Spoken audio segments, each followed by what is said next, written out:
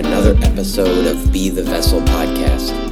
I call myself an intuitive psychologist, and I interview those called to the healing arts with various ways of knowing, serving, and channeling the most powerful medicine for our ultimate return to wholeness. David Hanscom, MD, practiced complex orthopedic spine surgery for 32 years. He quit his practice in Seattle, Washington, to present his insights into solving chronic pain, which evolved from his own 15-year battle. He eventually recovered from the ordeal and discovered that mental pain was the biggest issue. Anxiety is the pain, David says.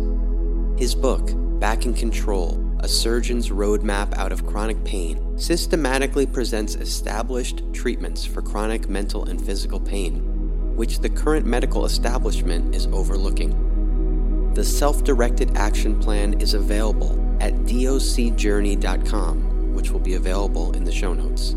On this website, David reflects the approaches of hundreds of patients who have escaped from chronic pain. His latest book is Do You Really Need Spine Surgery? Take Control with a Surgeon's Advice, and the book is intended for healthcare providers and patients alike to make an informed decision about undergoing spinal surgery. Additionally, and most excitedly, David recently launched a movement called Dynamic Healing, which recognizes the interaction between stress and a person's capacity to cope.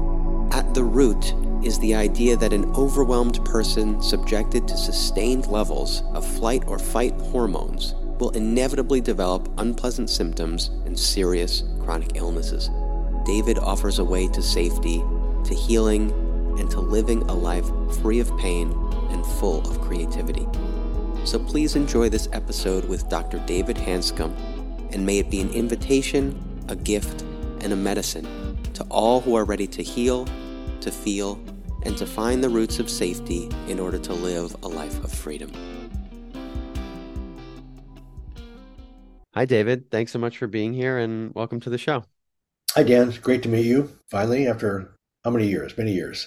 Yeah. And that's really a good place to start is, I really discovered your work from being on this famous TMS listserv, maybe not famous to most people, but from those who are familiar with John Sarno's work and that burgeoning field of mind-body medicine, it's just been such an incredible resource to have been on that listserv as a graduate student, interested professionally, but also personally. And from being on there, reading lots of really cool people's perspectives, including your own. And so I'll start with one specific person and theory that, I had learned about from my own graduate training, but you started writing about a lot. And I actually listened to your podcast with Stephen Porges, which really furthered my own exploration of polyvagal theory and just really learning a ton about the nervous system, regulating stress. And so my first question would be how you first connected with Porges and his work. Well, without going into a lot of detail, I was in chronic pain myself for 15 years. Yeah. When I say chronic pain, that means mental and physical pain. I had 17 different physical and mental symptoms. I did not know what happened to me. I had migraine headaches, my ears were ringing, feet were burning, stomach issues, back pain, neck pain, extreme anxiety, obsessive compulsive disorder. And I had no idea what was going on, and nobody could help me. And so I went into what I call the abyss, and I came out of it basically by accident in 2003. Then I met Howard Schumer in 2009, who put the mind-body syndrome concepts into my brain, which changed everything. Yeah. So all of a sudden I had a structure that made sense to me. So I wrote my first book in 2012 called Back in Control, A Surgeon's Roadmap Out of Chronic Pain. The second edition was published in 2016. And we sold a lot of books. And I went through a publicist, and I get connected with a senior editor at Psychology Today. And she's the one that introduced me to Stephen Porges. Oh, wow. So we met virtually about 2020. It's been almost 3 years now. And we started talking and chatting. And we realized that these conversations were important because what happened, he did not know much about chronic pain. And I'm embarrassed to say this, I learned this in medical school. but I had forgotten about the role of the autonomic nervous system. And it's basically regulates your entire body to this millisecond. And we started taking all these mind body concepts and putting them in terms of the autonomic nervous system. It's called the polyvagal theory.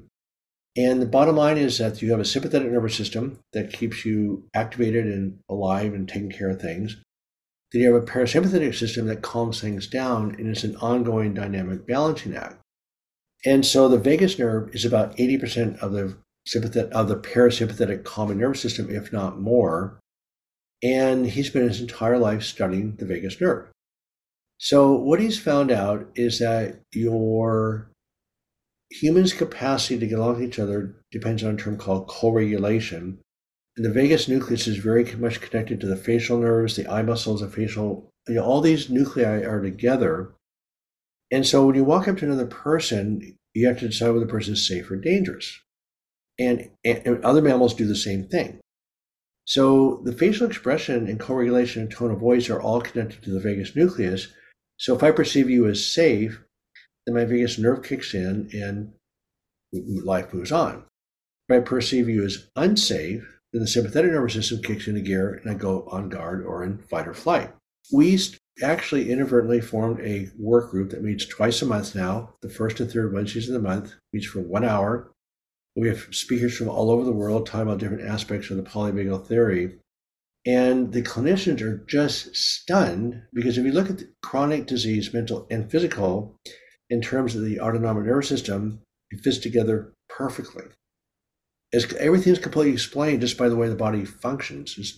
Because anyway, we'll go into the problems with Yeah, no, things. there's so many paths to explore from that, but what I want to just follow up on, firstly, something I also want to ask is that you just mentioned that you came out of your pain by accident, so that's interesting. I want to ask about that, but what I also wanted to follow up on is it's such a match made in heaven because you alluded to this, which is that Porges wasn't so familiar with chronic pain, and I can say going through graduate training in clinical psychology, you know, they talk about integrative medicine, but not in the way that I came to experience it personally, which is, starting to learn from, like you said, Schubiner and Sarno and people like yourself who were treating it on the front lines. The way integrative medicine was explained to me in grad school was like, just helping doctors understand what emotions are, which is like, all right, I think there's probably a way to go further with this. And I Right. could see it from this melding. It felt to me like this was the most integrative platform for how to work with pain, and doctors like yourself and even me. I learned a bunch about co-regulation and what was referred to as attachment theory and early attachment relationships and caregiver. I was working from that framework, but having it explained in the way that Porges did made it really accessible to me. So that was really exciting, and it was really informative, and I'm grateful, and I'm grateful that you guys are continuing to work together. Those offerings sound really expansive, bringing in people from all over the world. Yeah, it turns out that have you heard the term called medically unexplained symptoms? Yeah, and that really was related to what I was experiencing. I got this diagnosis of chronic fatigue syndrome, but these widespread pain and fatigue syndromes are basically medically unexplainable because they had lists of criteria, but no medical etiology. So I read an article for Psychology Today. It's called MUS. It started in the Family Practice Literature about 2002, and it could not be more wrong. I mean, every symptom in the body is explained by the body's physiology, every one of them. Because if you're in fight or flight physiology, that means adrenaline, cortisol, histamines, inflammatory proteins called cytokines, your metabolism goes up from the cortisol. So your body's in fight or flight. Every cell in your body is bathed in this stress environment. So that's what creates symptoms. It's like a parked car has no symptoms, right? You have to turn the car on. And so for those of you who aren't familiar with the word physiology is how the body functions. And the body is incredibly complex. We have 30 trillion cells in the body. And when you're in fight or flight, every cell is bathed in this fight or flight environment. So the term should be medically explained symptoms. And can I talk about the dynamic healing model just for a second? Yeah, go ahead. Okay. So this is where Dr. Porges, by the way, his wife Sue Carter is one of the top people in the world with oxytocin, which is also a very social bonding drug in the Ah, story. yes, yes. So she's incredible. So the two of them are just a powerhouse team. And the clinicians, again, were just flabbergasted, overwhelmed, speechless with what we're learning because this is not being taught in medical school. So we're on a structural model that a bone spur or arthritis is causing pain or causing symptoms, but the way the body functions, including every living creature, especially mammals, you have your circumstances or stresses or threats, whatever you want to call them, challenging to stay alive. So you have your environment, or I call it the input. Then you have your nervous system consisting of receptors taking in this input. And you have the central nervous system, the midbrain, the spinal cord, the peripheral nerves, and the autonomic nervous system. And we give them names to talk about them, but they're basically one system. Your entire nervous system is out there taking the sensory input. And your nervous system can be either calm or hyperactive. And if it's hypervigilant or hyperactive, it takes less stress to set off what's called fight or flight, or the output. So if your body when your stresses are perceived by the brain to be a problem, your body goes into fight or flight, or we call threat physiology, and you're fired up. So what happens, you have a chemical reaction, you're threatened, and your body's in fight or flight. That sensation, my cat has the same sensation, but humans have a word called anxiety. So anxiety is a result of this threat. It's not the cause. So in medicine, we're treating just symptoms, and the root cause is actually the balance between your stresses and your nervous system. And so what happens is that we don't know our patient's stresses or circumstances. We don't know their background or their coping skills. And we're treating just symptoms where the root cause is the interaction between the two. So the essence of all chronic disease, mental and physical, and that's maybe a different conversation, is sustained threat physiology. The way you heal is that you minimize the time in threat physiology and maximize your time in safety. And in safety, your body actually rebuilds itself. You have dopamine, serotonin, rewards chemical. You have growth hormone. You have anti-inflammatory cytokines. And your body's actually resupplying itself and actually truly healing. So we can't do that as humans. Your own body can. And so there's a lot of ways of actually processing the input differently, of ways of increasing the resiliency of the nervous system, and also directly regulating your body's physiology out of fight or flight into safety. So we call it dynamic healing. So at the end of the day, you want less threat physiology, more safety, and you can actually sit through the input, the nervous system, and the output, and it's not that hard. So as a spine surgeon, I'm watching model medicine be on a structural basis, which doesn't explain anything. Mm-hmm. That's why they call it MUS, or medically unexplained symptoms. Yeah. And what the MUS diagnosis does, it takes away hope. It's not about being at a dead end. And so you and I are in the same pathway of just being stuck in chronic pain. And I've been pain-free now for about 20 years. It's a miracle. Mm-hmm. And you know how dark it can get. Yes. And you come out of that hole and it's unbelievable.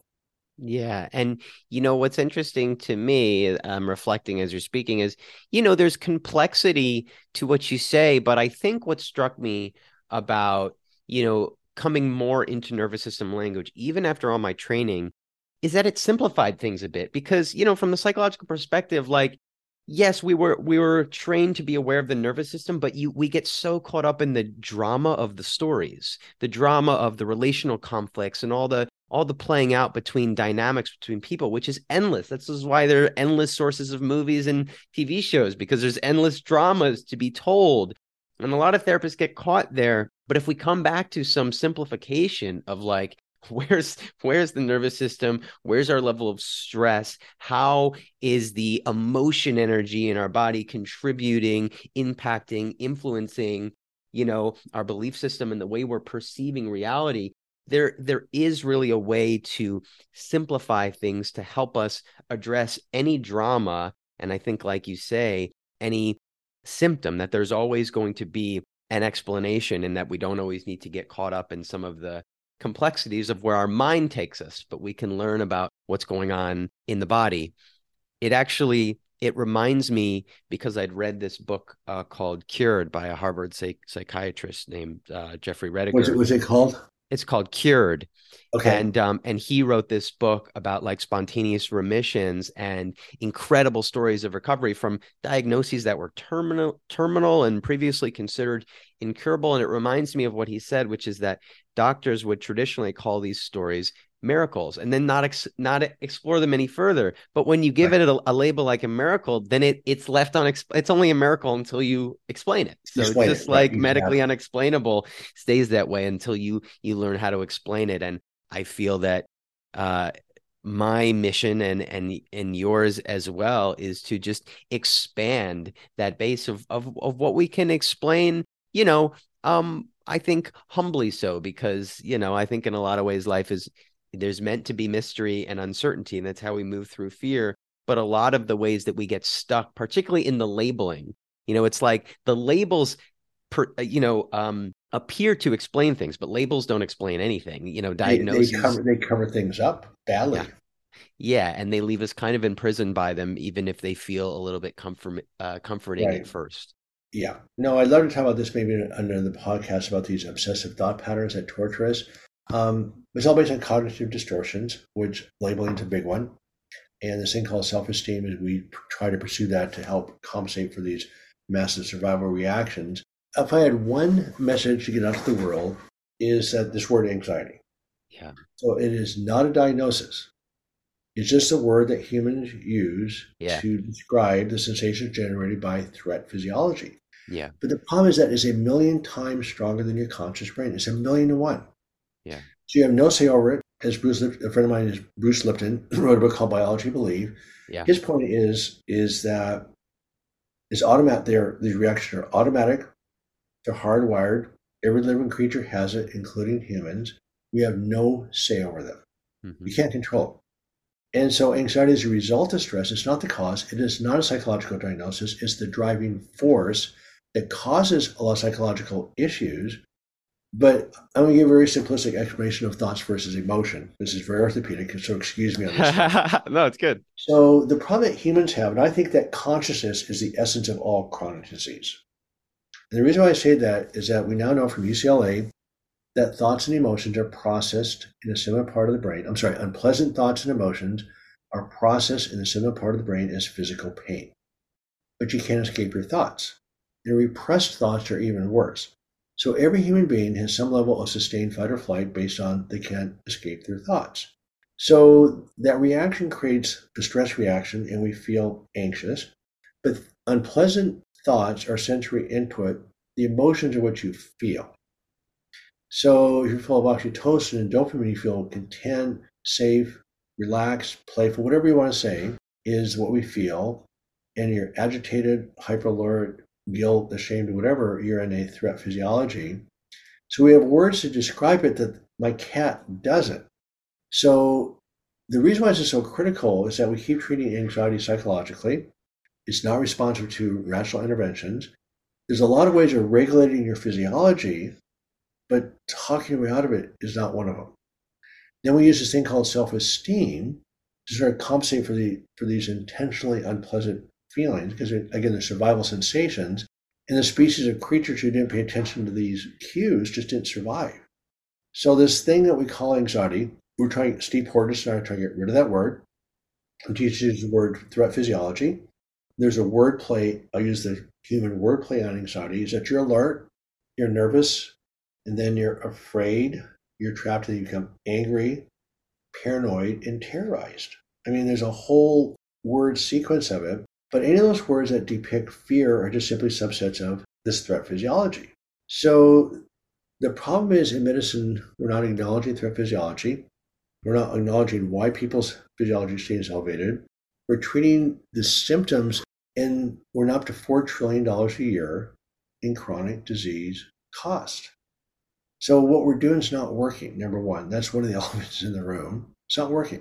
Second of all, you and I have both seen many, many, many people heal as they learn to process their input differently, as they increase the resiliency of the nervous system, and they learn to lower their physiology. They not only heal, but they thrive, because when you're not fighting off anxiety and anger all the time, you actually can live your life. It's a completely different world. So I was in chronic pain for 15 solid years. And the life you live after pain is unbelievable. How did you get out of it accidentally?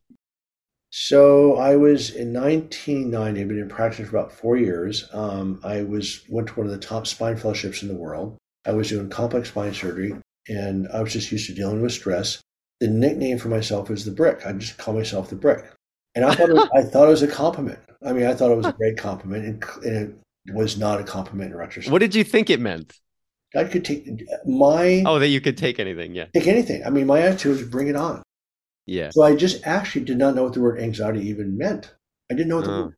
I had a patient come into my service when I was 28 years old with back pain and anxiety disorder. I was a second year resident or third year resident. I had to go to Harrison's textbook of medicine and look up what does this word anxiety mean. I love that. But what in retrospect, I was raised in an abusive environment. My whole role was anxiety. That was my baseline. So I just thought that was normal. Yeah. Then my coping skills was just bring it on. Yeah. So then in 1990, I had a panic attack. Mm. And that's about 4 years after my fellowship, and my stresses were unbelievable. And so at that point, the symptoms started climbing. My feet started to burn, skin rashes popped up, my ears started to ring even louder. I developed extreme anxiety, major suicidal depression. I developed a full-blown obsessive compulsive disorder, which is manifested by multiple intrusive thoughts. And by 2002, I was suicidal. But I happened to pick up a book in about that time called Feeling Good by David Burns. And it's a bibliotherapy for cognitive behavioral therapy. And David Burns said to start writing, so I started to write. So after 15 years of trying everything you can imagine, within 2 weeks after I started these writing exercises, things started to shift. At 6 weeks, I would say that my obsessive thought patterns and my symptoms were probably 60% better. I still wasn't that happy about it, but I go, okay, there's some hope here. But I didn't know anything. So I thought it was the book. It turns out there's over 2,000 papers written on expressive writing. And James Pennebaker started the research in 1986, and the effects on your mental and physical health are unbelievable. But it has to do with these obsessive thought patterns where you can't escape from your thoughts, but you're separating from your thoughts. So about 6 months later, I dealt with my anger issues, and I didn't think I was angry. I thought I was pretty cool, actually. And when I came face to face with my anger, within 6 weeks, all my symptoms disappeared. What I only realized, so since I started working on Stephen Porges 3 years ago, is that I didn't realize what had happened is that anxiety is an activated threat response. You take action to solve the problem causing that threat response. If you can't escape it, then your body kicks in more of a threat response. You become angry. So anger and anxiety are essentially the same thing. And I had some personal issues that were really intense, and the anger just exploded. I couldn't control it anymore. Yeah. Within 6 weeks after I get through the anger passage, I heal. Every patient I've seen heal, every one of them connects with their anger, and you can't solve it, can't get rid of it, but you put it in its place. And you don't hold on to it, and you learn how to process it pretty much every day. It's a different topic, but the question I'm going to ask you is rhetorical. Nobody answers this, but just for this discussion's sake about, okay, anxiety is massively powerful. It's designed to keep you alive. It's a gift. It is not responsive to control. How do you lower anxiety? Good question.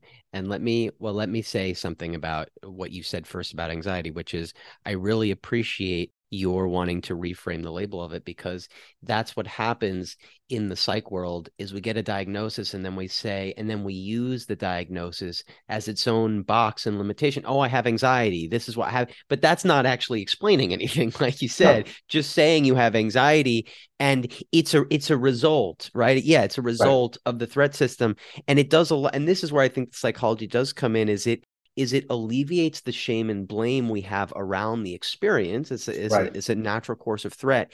And it then allows us to process the meanings we have associated, because at this point in modern society, we have different associations to threat. Like we have the primal survival wiring, but certain people, we react to different triggers, which I believe are connected to core beliefs. So if it's, unworthiness, then we get a text from a parent that triggers that unworthiness. That triggers the threat. So from my perspective, and I'd like to hear, correct me if you see it differently.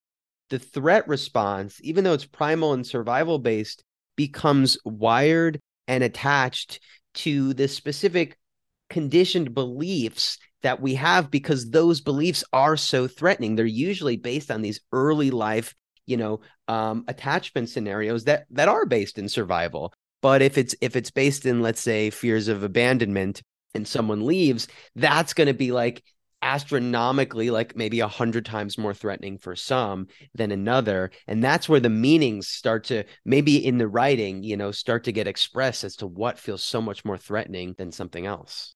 So I think by the end of the conversation, you'll see we're on the exact same page with this. So, but it's going to sound like I'm not for a second. Yeah, go ahead. So I'm going to go off track for a second. Go ahead. So this just all hit maybe about 6 weeks ago. There's a book called Live Wired by David Eagleman, who goes into the neuroplasticity of the brain. And he points out very clearly that humans are remarkably and uniquely dependent on their parents to survive for a long time, much longer than most mammals. Yeah. And then language takes several decades to really get language in place, concepts and whatever. We are dependent on parents till we can physically survive. And then our environment programs us every second about who we should be and what we're supposed to do. So what happens is that I just wrote a Psychology Today blog. It's called Quit Looking for Your Authentic Self, because it's right in front of you. So the psyche has everything to do with everything. In other words, I'm not against the thoughts are your psyche, right? Your perception of life, perception of the world. And by definition, we have to figure out our place in the world, how to survive. We know how to physically survive. But he says emotional pain is processed in the same way as physical pain. We really don't know how to emotionally survive. Humans don't do this very well. No. So what happens is that we are programmed by every second of our life to this very second. Everything I say to you, everything I do, everything I think has programmed my entire life to this very second. Anytime I'm anxious or angry, it means I've been triggered something in the past that was dangerous or perceived as dangerous. That's how we stay alive.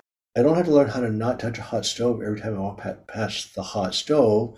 I'm not going to try and be friends with the bully at school. I mean, we look at colors, food, taste, smell. Everything means something different to us. We put meaning to everything. The number one thing is that humans are incredibly different. We're not even close to the same. So it's very frustrating that we're so obsessed with trying to make each other the same somehow. Mm-hmm. You mentioned labeling completely covers all that granularity up, completely. So I don't know who you are really if I put a label on you. Even a positive label actually covers all that up. Yeah, agreed. Right? So labeling is a disaster. So then when it comes down to the granularity of who you are as a person is right here, right now. There is no authentic self. So we look at authentic self about being compassionate and caring and giving back, etc. You learn those things, but we're programmed to be what everybody else has told us to be. Society, teachers, parents, friends, everything coming at us all the time is how we're programmed to be. So we keep searching for this authentic self. It's not there. And most of us don't have perfect programming. We don't get all of our needs all the time. None of us. But here's the exciting part of this thing is that from this second on, the key word you mentioned before is awareness. By becoming aware of the programming, not trying to fix it or solve it, just understanding it. It's your source for future growth. And going forward, you can create any authentic self that you want. That's the beauty of it, because your brain neuroplastically changes structure. So when you move into this different realm that you and I talked about briefly before the show, where good food, good wines, play, love, spiritual perspective, all those things are your conscious brain. As you move into those, you're moving away from the pain circuits, mental or physical pain circuits. And then as you move into these different circuits, your body's physiology changes dramatically from threat to safety.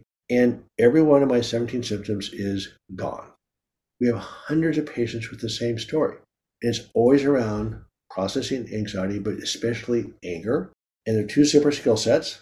You can't control anxiety and anger. So you learn just to empirically deal with those, separate your identity from those. And then nurturing joy is a different skill set. But we're not taught that either. No. So if you're using the spiritual bypass to counteract, we're using self-esteem or accomplishments or whatever to counteract this massive survival response, you're screwed. If you David, can you define what you mean by spiritual bypass? Well, what happens, we have these unpleasant sensations. We're frustrated, we're angry, we're anxious, all these different things come at us. So we try to just calm ourselves down with, perspective and meditation and mindfulness, which is, okay, let's go to spiritual bypass question. So if you can allow yourself to calm your physiology down, to allow your brain to expand, you can connect with bigger perspective. If you're using accomplishments, achievements, activities, spiritual journey, etc., to bypass this action or reaction, You it doesn't can't work. you can't jump to the expansiveness before you've allowed yourself to integrate and feel what's there. Right. But it's also very dynamic. It occurs every day. In other words, it's Yeah. not do this, then this. Of So course, every it's not day, linear. Yeah. right, but see, the problem is you're taught that it's linear. Yeah. So my patients want to be out of pain Yeah. forever, but that's not life, right? So I don't spend any time anymore. And I want to say something that you're not going to, that is going to be very controversial. Is that I do not believe, I think trauma therapy is taking a really bad direction. Hmm. And I'll tell you about that in a second. So the reason why I'm saying that is that a good trauma therapist, which I know you are, just learns how to teach people to feel safe and calm. The trouble is with trauma therapy traditionally is that, okay, my mother slapped me when I was 8 years old, or did some bad things to me when I was 12, or didn't take care of me when I was 3. So the problem is there are trillions of data points that are traumatic. So when you start picking a trauma that's the There's cause for the too problem, much time spent processing these stories. right? So I don't let people go back. I can't say I don't let, I can't control people, but I don't encourage people to go backwards at all. Yeah. Okay, I'm triggered today. This is my authentic self today. You said something to me, possibly that irritated me. I mean, you didn't, but I mean, let's say you say something that irritates me. Okay, I'm triggered. That's it. I mean, who knows what are my trillions of data points the trigger's coming from? It Yeah. doesn't matter. So if you're a major league baseball player trying to how to hit a ball, you're trying to develop a skill set that you can hit the ball. So looking backwards, all the reasons why you didn't hit the ball is partially helpful, but the bottom line is you want to hit the ball. And so it's practice, practice, practice. You keep missing. It happens every day. Never no endpoint to it. But as you develop the skill of calming down your physiology, people heal. So just know, okay, well, first of all, before I became aware of my own perfectionism, etc., I was triggered all the time, Yeah. right? Yeah. So again, the key word, like you pointed before, is awareness, and labels destroy awareness. Psychological diagnoses destroy awareness. Yes. I quote, labeling that this trauma is responsible for my life's troubles, that screws up awareness. So yeah, I mean, there's some major issues in my life that were bad, but there's also stuff that happened to me every day that wasn't so great either. So your body works mostly at a subconscious level. So all I know is that I'm triggered. Yeah. I may not even feel triggered, but all of a sudden these skin rashes pop up in the back of my wrist, or my ears start to ring, or my feet start to burn. I may not feel anxious or frustrated, but they're just my body giving me cues that, okay, for some reason I'm triggered. So with trauma therapy, it's good to be aware that your past is impacted on you.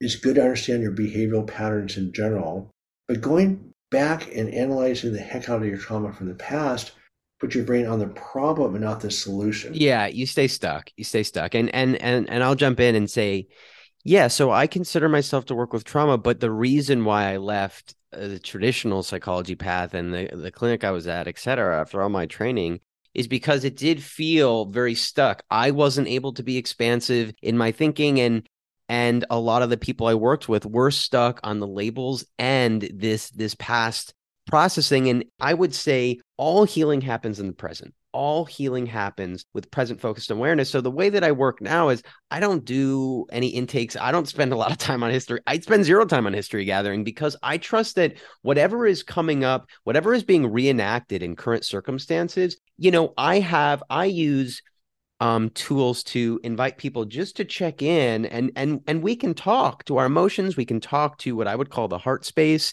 And if there's something there from the past that's meant to show, it will show up, and it will show up in the present. And then we only need to quote unquote, people use the word processing as if it's a clear definition, but we only need to quote unquote process that as much as it's impacting the present circumstance of what I would call emotions and beliefs. And we always work through present circumstances. So even if it's early life trauma, we can heal it by working through the present dynamics that are triggering us. So I really see it as that connected lineage, and that it doesn't, yeah, we don't need to spend more time than we need going back.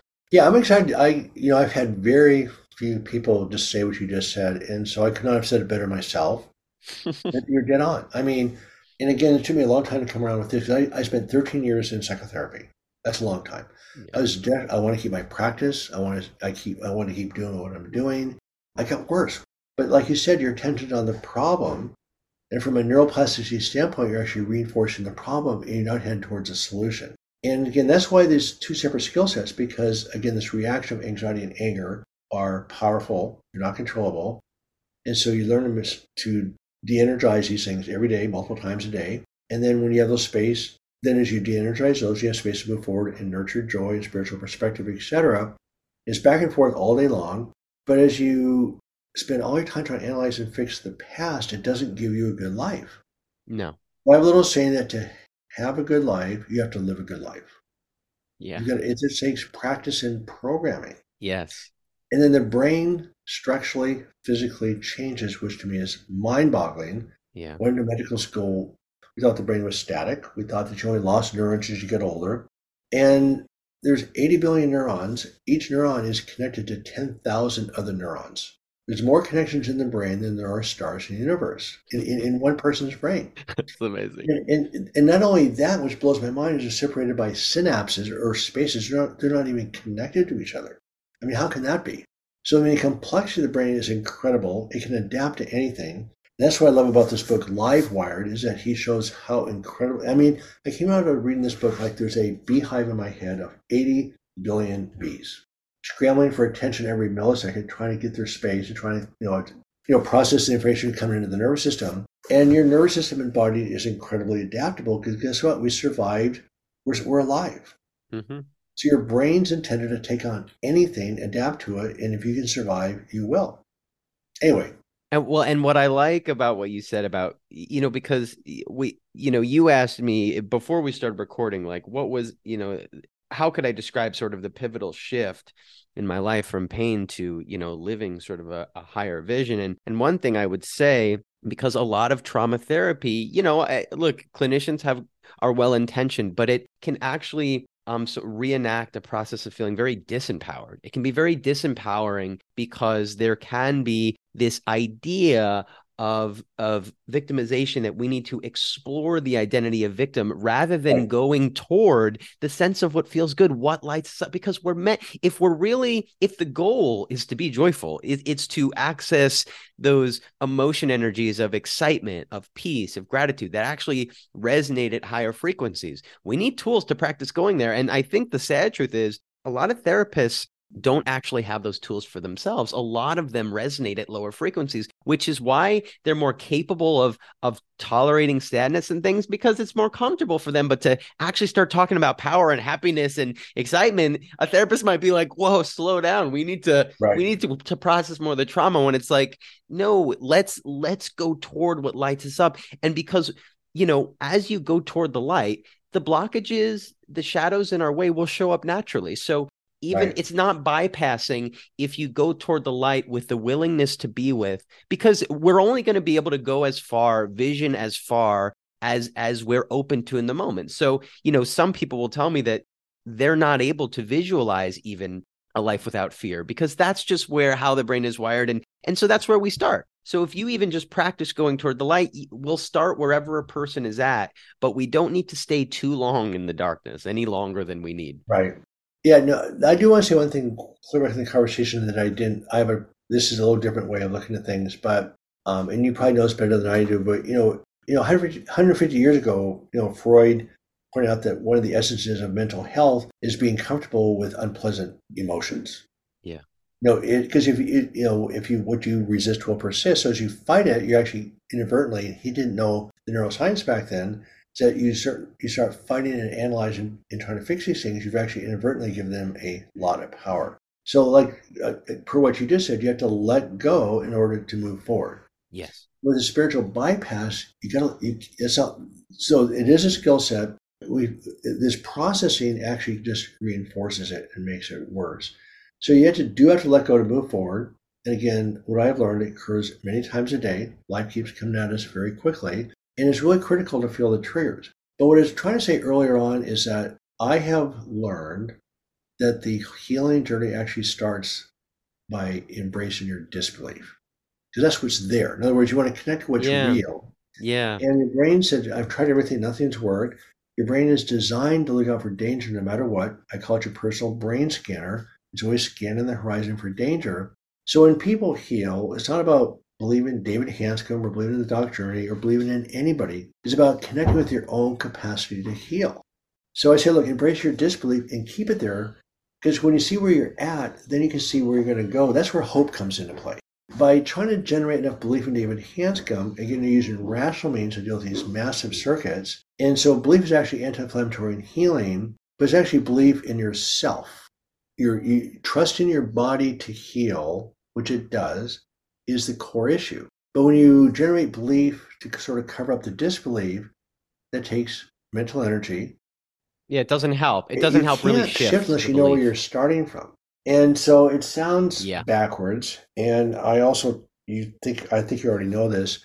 I mean, I'm fortunate to be here. I think you feel the same way, that we're healthy and thriving. Yes. And we're both trying to get a message out to the world Yes. that yes, you can heal. And I don't think either one of us care about if you hear about Dan Atkins or David Hanscom. You can heal. You just have to connect to what's actually inside of you and allow your body to heal. So we have resources to help you get onto that track. But the number one factor that predicts healing is engagement. Are you willing to just jump in and just go to work? Forget about what you believe or don't believe. Just start doing the work and let your body heal itself. Because people really want to generate enough belief in me or my concepts. It doesn't work. I don't know. I think we're seeing the same thing on that. Yeah, absolutely. Because ultimately it is about a belief that can only really emerge from within. And Right. we can't really attach ourselves to systems or labels or people, because then it develops it reenacts the kind of dependency that we have from early life on our parents and other people to show us the way. But no one else can know what's really within us, what would the Right. power we have within us. And that's really how we heal from the inside out. And, when I talk about going toward the light, it sounds paradoxical, but it's like you said, it's manifestation and surrender are two sides of the same coin, because it's really the process of surrender, of opening up to what's there for us, that allows us to be with, to feel and to stop and to let go of resistance, which is much easier said than done. But when we're able to notice what we've been resisting, what we've been fighting so hard against, which is maybe the belief that our body can heal, or that we can actually change our life, or we can take steps towards more possibility. Once we let go, or let's say we've been fighting so hard against unhappiness that it's been wired on some level that I'm not supposed to be sad. I'm not supposed to be sad. What happens is you end up chronically sad because you beat yourself up so much for the sadness that you develop all these protections, like what we might call anxiety, or you actually develop the symptoms of depression because we're not actually willing to just to feel through the sadness. But when we develop some tools to sort of, what I like to call, sort of build the fertile soil for an environment to grow towards the light, just like plants do. Like if we trust that we're actually naturally wired to grow toward the light, then we can just allow those emotion experiences to emerge. Learn tools to stop, to let go of resistance, because it is a practice, and I practice it every day. And it's, for me, it's moving from the head to the heart, because those of us who are heady and wired to sort of think through problems really need a reframe to feel our way through problems, because a lot of the problems only exist in the attached feelings and meanings. So if we allow ourselves to feel through it, that's really how we manifest, I would say, which is, kind of a spiritual sounding word, but that's how we create the life that we want, because it starts with being able to feel it. Like, how do Right. you want to feel excited? Do you want to feel joyful? We chase so many things to try to get the feeling, but we can actually just start by feeling it. And Right. so it's allowing ourselves to work through the lower frequency emotions that are there, and start to generate the feelings that we want, which will naturally dictate, the choices we want to make. Well, this friend of mine who I think Les Aria, has a little saying that you have to feel to heal. Yeah. That means feeling everything. Yeah. So let me try something out. I won't go into too much detail because I just finished writing this last night. So I've been thinking about this for a long time, about self-esteem versus confidence. Yeah. So self-esteem is a judgment pattern. There's no end point. It keeps your mind going 1,000 miles an hour all the time. And you're using a conscious means to actually deal with these massive survival reactions. It's a complete mismatch. And a lot of our self-esteem is based on cognitive distortions. Who do people tell us we should be? So this pursuit of self-esteem is a disaster. I think it's actually the essence of chronic disease. Our need to be a certain way to compensate for this quote dark side, which is not the dark side, it's a gift. Anyway, so I have the 3 C's of healing, which goes along with what you just said. The first one, so just visualize a tree, and tree's got a root system, and the soil is your past, all of it, every second of it. So learning to be with the past and using that soil as your nutrition for future growth is connecting. But what are you connecting with? Are you connecting with what you feel? In other words, your reactions in the moment? Or are you connecting with your ideals or labels, which is disconnecting? Mm-hmm. So connecting with how you feel and how you react to situations around you, like you said, all you need is the present moment, is the first step. Then training yourself to be with unpleasant sensations, thoughts, feelings, or emotions is a learned skill. Mm-hmm. So that's where the dynamic healing model comes into place. You learn how to process input differently, learn how to increase the resiliency of the nervous system, learn how to lower your threat physiology. And so as you learn how to process these unpleasant stresses, you gain confidence. That's the trunk of the tree. Yeah. And then finally, where the real growth occurs is creativity. So you have connection, confidence, and creativity. And of course, you and I both know that's where the real healing occurs. You can grow any direction you want. Yes. You now have the skills to actually grow and allow yourself to flourish. And so that to me is going from, I call it from reactive to creative. So if you're in the past, anxious and frustrated, you're reacting to the past. But if you take the letter C out of the middle of the word and put it at the beginning, you have the word creative. I like So that. it's all based on awareness. We just step back and see what's going on, see where you're at. Then with awareness, you're actually changing your brain to change structure. Anyway, that's my new metaphor. I love the 3 C's because I really do think we are all creators. And, I grew up and I didn't feel like a very creative kid. I discovered I had a love for music, but I was so encumbered by, what we're not anymore calling anxiety, but fear conditioning and depression and a lot of physical symptomatology that, with a traumatized nervous system, it sort of locked that creative expression in. It's actually why I fell into a substance use pattern, because it helped me access these states of creativity that I didn't find access to elsewhere until I started to heal. But I really do believe that is the furthest expression of healing, because we get to create our life. We get to bring formlessness to form, and to recognize that. I'll add another C word. For me, I love the word conviction, because it was like percentages of, I would gain confidence over time and through my years of suffering, but there were core beliefs that stood in my way until I crossed this barrier and started to see, sort of what I could do, feel the power and feel what I could create, feel the bolstering that I had to move through fear, and that, when you watch those waves dissipate, it built this sense of conviction that I could, because if I could heal from pain, I could do fucking anything. And so I really believe that the possibilities to create my life became limitless in a way that they had never been. Well, I'm excited about what you just said because I think we're saying the same thing. I mean, you have to have some connection with what is, but you have to have some confidence that you actually Yes. can deal with it, right? Yeah. And so it's a learned skill set. And I think conviction, by the way, I think to keep it simple, I think conviction is a deeper word for confidence. Yeah. You just know I can do this, right? Yeah. I'm convinced. Yeah. So again, this is a new model for me. I'm just trying this out conceptually because I've been thinking about this for a lot of years, as you know. And with the polyvagal theory, the problem is when you're reacting, your brain's actually physically offline. Your thinking Yeah. centers actually go from your blood supply goes from your neocortex or thinking centers right into the midbrain. You actually can't think. You cannot be creative until you get into safety physiology. And so that's where I'm sort of excited about the model. And again, I'm taking really dead aim at this thing called self-esteem. It's a way of trying to bypass all this other stuff.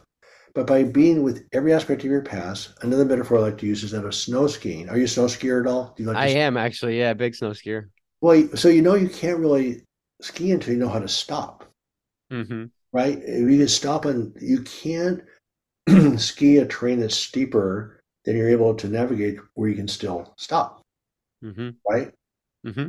And so same thing with all these, massive survival reactions that keep coming at us every day. When you know how to de-energize them more quickly, then you're free to create. So anyway, that's where the real healing occurs, is that if you move into creativity and away from the pain, again, the pain Yeah. is your source of creativity, right? I mean, a lot of things from the past that are there. And if you're trying to, analyze it, fix it, whitewash it, whatever you want to do, it takes the energy you need to actually be creative. Yeah, trauma fuels creativity, but not from staying within the drama of the story, but Right.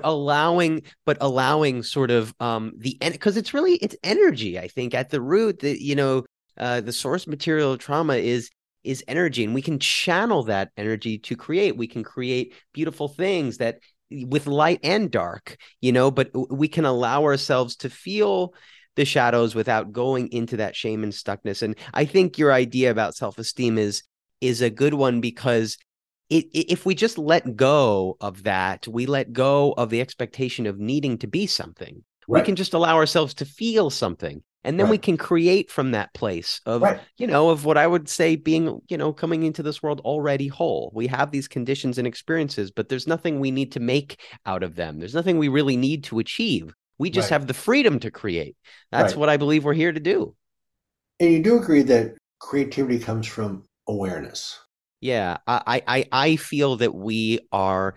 I use the word intuition in my work because I believe that we have access to a different source of wisdom than comes from the thinking brain, which is very typically fear conditioned. And when we start to move down into the heart space, like if you ask artists where their inspiration comes from, they're not going to say they're thinking, because it's just flowing through them when they're in a state of flow. So Right. I really believe there is a source of knowing, a source of allowing information to flow through when we expand into the awareness that we are not just our thinking brain, that's not Right. really the source of our identity. We can Right. tap into a different source of flow, and it does come from awareness.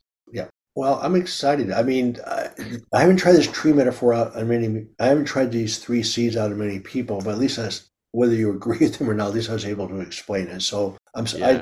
I'm just been thinking about this for a long time. I want, because basically I just been really bothered by the self-esteem thing versus confidence for a long time. And I think confidence comes from just being with the darkest part of who you are and being fine with it. And then Yeah, it's whatever not it's not based on some expectation of having to achieve a state. It's really just about being with what's there, which correct. which sounds paradoxical, because it's like, well, but I don't feel good enough, so I have to be somewhere else. But if Right. we actually just be with the not good enough, firstly, the first thing you recognize is you're not the not good enough feeling. That's not who you are. And Right. that allows more space to recognize that you can be with that, and you can be with all the other feelings that show up too, which sort of creates more space to live the life you want, and that breeds confidence because you see the results play out in your circumstances as well. Well, and people are still going to be wondering, well, why are we talking about? I mean, this is psychology, obviously. The psyche has a lot to do with this. So, what does this have to do with chronic pain? And I just want to remind the listeners, we're talking about your body's physiology. When your thought patterns are unpleasant, untoward, you spend a lot of energy trying to bury these sensations, your body just fires right up and you get sick. And so this is not hard to solve. So what I'd love to do, if it's okay with you, is summarize some of the things I offer people to Absolutely. that are very much Yeah. aligned with what you do. Yeah, go ahead. So I wrote my first book in 2012 called Back in Control. The second edition is called Back in Control: A Surgeon's Roadmap Out of Chronic Pain, which basically tells my story. And it's been helpful for people because, first of all, they realize they're not alone. I'm a major spine surgeon, which crippled by anxiety, which just blew me away. And once people understand that anxiety is in everybody, why take it personally? It makes a difference. Then, so between my book and my website, backincontrol.com, I put a course together that help hundreds of people get better on their own. Very few people saw psychologists or coaches. They get better on their own. And then I evolved what's called the Doc Journey course, which is a much more physiological based course, much clearer, much faster. People have been getting better much more quickly. It's called the Doc Journey. You find it at the docjourney.com. It's a computer based course. I recommend people basically spend about 15 minutes a day with it. That's it. It takes repetition to reprogram your brain. And then my wife also developed an app called the Doc Journey app based on our workshops that we were creating these shifts that we talked about within 3 to 5 days. So it was structured, it was safe, and 80% of people healed during those 3 to 5 days. And we could not figure out what was going on until we realized that we're going from a physiological state of stress, etc., to play and connection. So it's a profound shift in physiology, and people heal. So the app is based more on the course. Then as part of the process, I offer group coaching. About half the people just heal on their own. And what you're going to find out that this is not very hard. That's number one.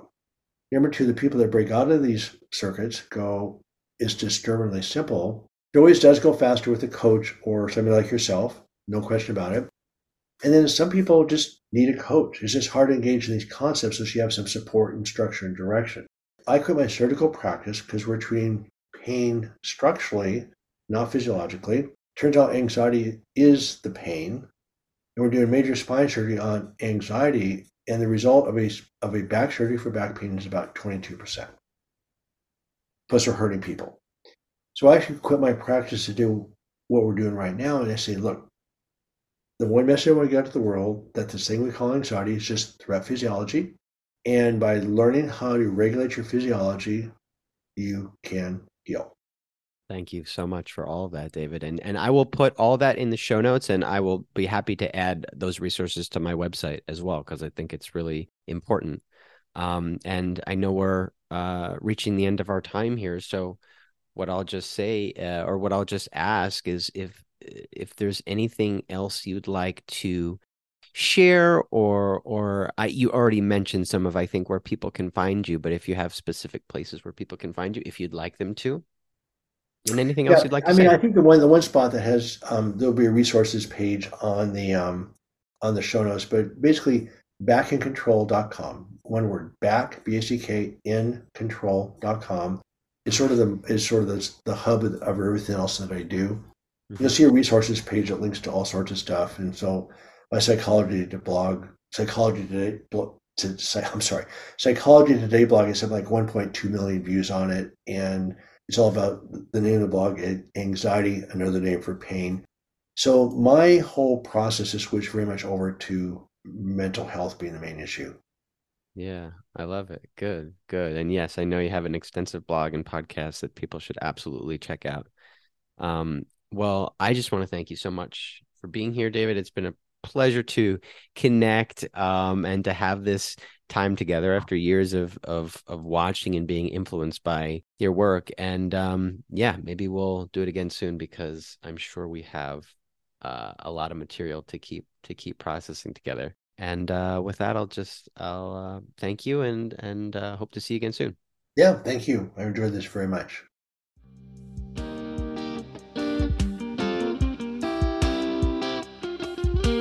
Thanks for listening. If you like the episode and would like to support the podcast, please subscribe and leave a review anywhere you listen. And if you'd like to connect with me directly, feel free to reach out on Instagram at drdaniel_Atkins or on my website, drdanielatkins.com, where you can also subscribe to my newsletter to stay updated on all happenings. I'd love to hear from you. Until then, may you be the light, the frequency, and the vessel for your highest vision.